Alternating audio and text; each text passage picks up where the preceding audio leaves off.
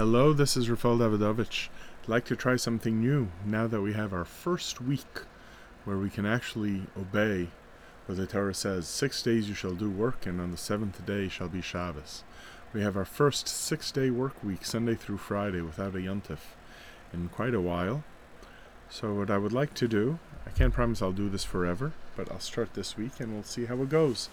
And it will be something that will need your feedback as well. Tell me if this is something that interests you, and we will adjust our schedule based on feedback. What I thought we could do is that we would devote each day of the week to a different kind of topic. And my thinking was, since as I'm giving this talk right now, it's Sunday, that Sunday I would give a brief talk on some aspect of tefillah, some aspect of davening. And then Monday something else, and I'll be explaining as the week goes on. But what I'd like to focus on today for a few minutes, and to get you through the week and really through the winter, is the miniature prayer that is inserted into all of our prayers throughout the winter, from Shmini Atzeres through Pesach, and that is the phrase, Mashiv Haruach Umorid Hageshem. We know what a big deal this is. We start saying it on Shmini Atzeres, and it is said through the first day of Pesach, through Shachris, and then at Musaf we switch over again. Mashiv Haruach Umorid Hageshem means that God brings the wind, Umorid Hageshem, and He makes the rain descend. And this is considered such an important addition to the davening that the halacha is rather strict about it, and says that if a Jew forgets in his Shemona Esrei, he forgets to say this phrase, Mashiv Haruach Umorid Hageshem, that he has to repeat his whole Shemona Esrei. So why is this? Why is it so strong? So there are a few reasons. I'll really wrap it up all into one reason. And that is that even though anybody who is familiar with the Jewish Siddur, with how we pray, knows there are so many different kinds of brachos, so many different kinds of tefillos, so many different kinds of chapters of psalms that are said, and passages from throughout Tanakh.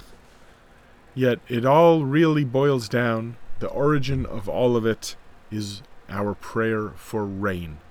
Mashiv Haruach Umorid Hageshem is the quintessential idea of what it is that prayer means, in that it is literally the first mention, according to our rabbis, it is the first mention of prayer at all in the whole Torah. Where do we see that? So we see this in the description of how God creates the world, and you can find it's actually related to Parshas Bereishis, in chapter 2 of Bereishis, of Genesis. It says in Pasuk Hey, in verse 5, that none of the grasses and none of the vegetation had begun to sprout. Ki lo himtir Hashem Elokim al haaretz. The Lord God had not caused it to rain on the earth. V'adam ayin la'avodas ha'adama. There was no man to work the field. This is before man was created. Even though it says that the grasses and vegetation were created on the third day of creation, and man was created on the sixth day of creation, but none of that vegetation had actually begun to sprout, and there was no man to work the field, to work the earth. So Rashi gives an interesting twist. This is a Gemara. Rashi doesn't really say anything. He is an expert of the anthology of what our rabbis say about the different verses in the Torah. And he explains it as follows. Uma tam lo himtir. Why did it not rain? Lefisha adam ein lavodas ha'adama. Because there was no man to work the field, and Rashi continues, Vein makir b'tavosin shel geshamim. There was no one to have hakaras hatov for the rain. Ukishaba Adam, when man came on the scene, v'yada shehem tzarech la'olam, and he saw that rain is needed for the world, hispalel aleihem, he prayed for the rains, v'yardu, and then the rains came down. V'tzamcho ha'ilanos v'hadashayim, and that's when the trees and the grasses started to sprout and create vegetation and fruit. What this means is that the first example that the rabbis see of prayer in the whole Torah is the prayer for rain. And why is this? Because rain is the perfect example of feeling a need talking to the one who is responsible for that need, and then he provides that need. The opposite of this is the relationship that Mitzrayim has to water.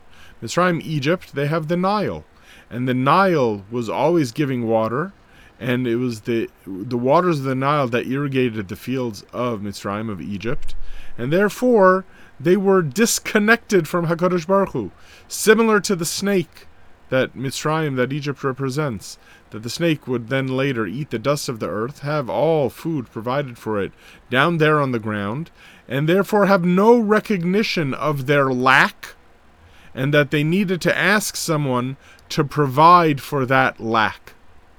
This is the gift that rain brings. Moshe Rabbeinu says that the land that you are going into is not like the land of Mitzrayim, where water was at their feet. Rather, this is the land that God pays attention to from the beginning of the year to the end of the year, and that you gain your water through the rains. And why is this? Because we daven for rain.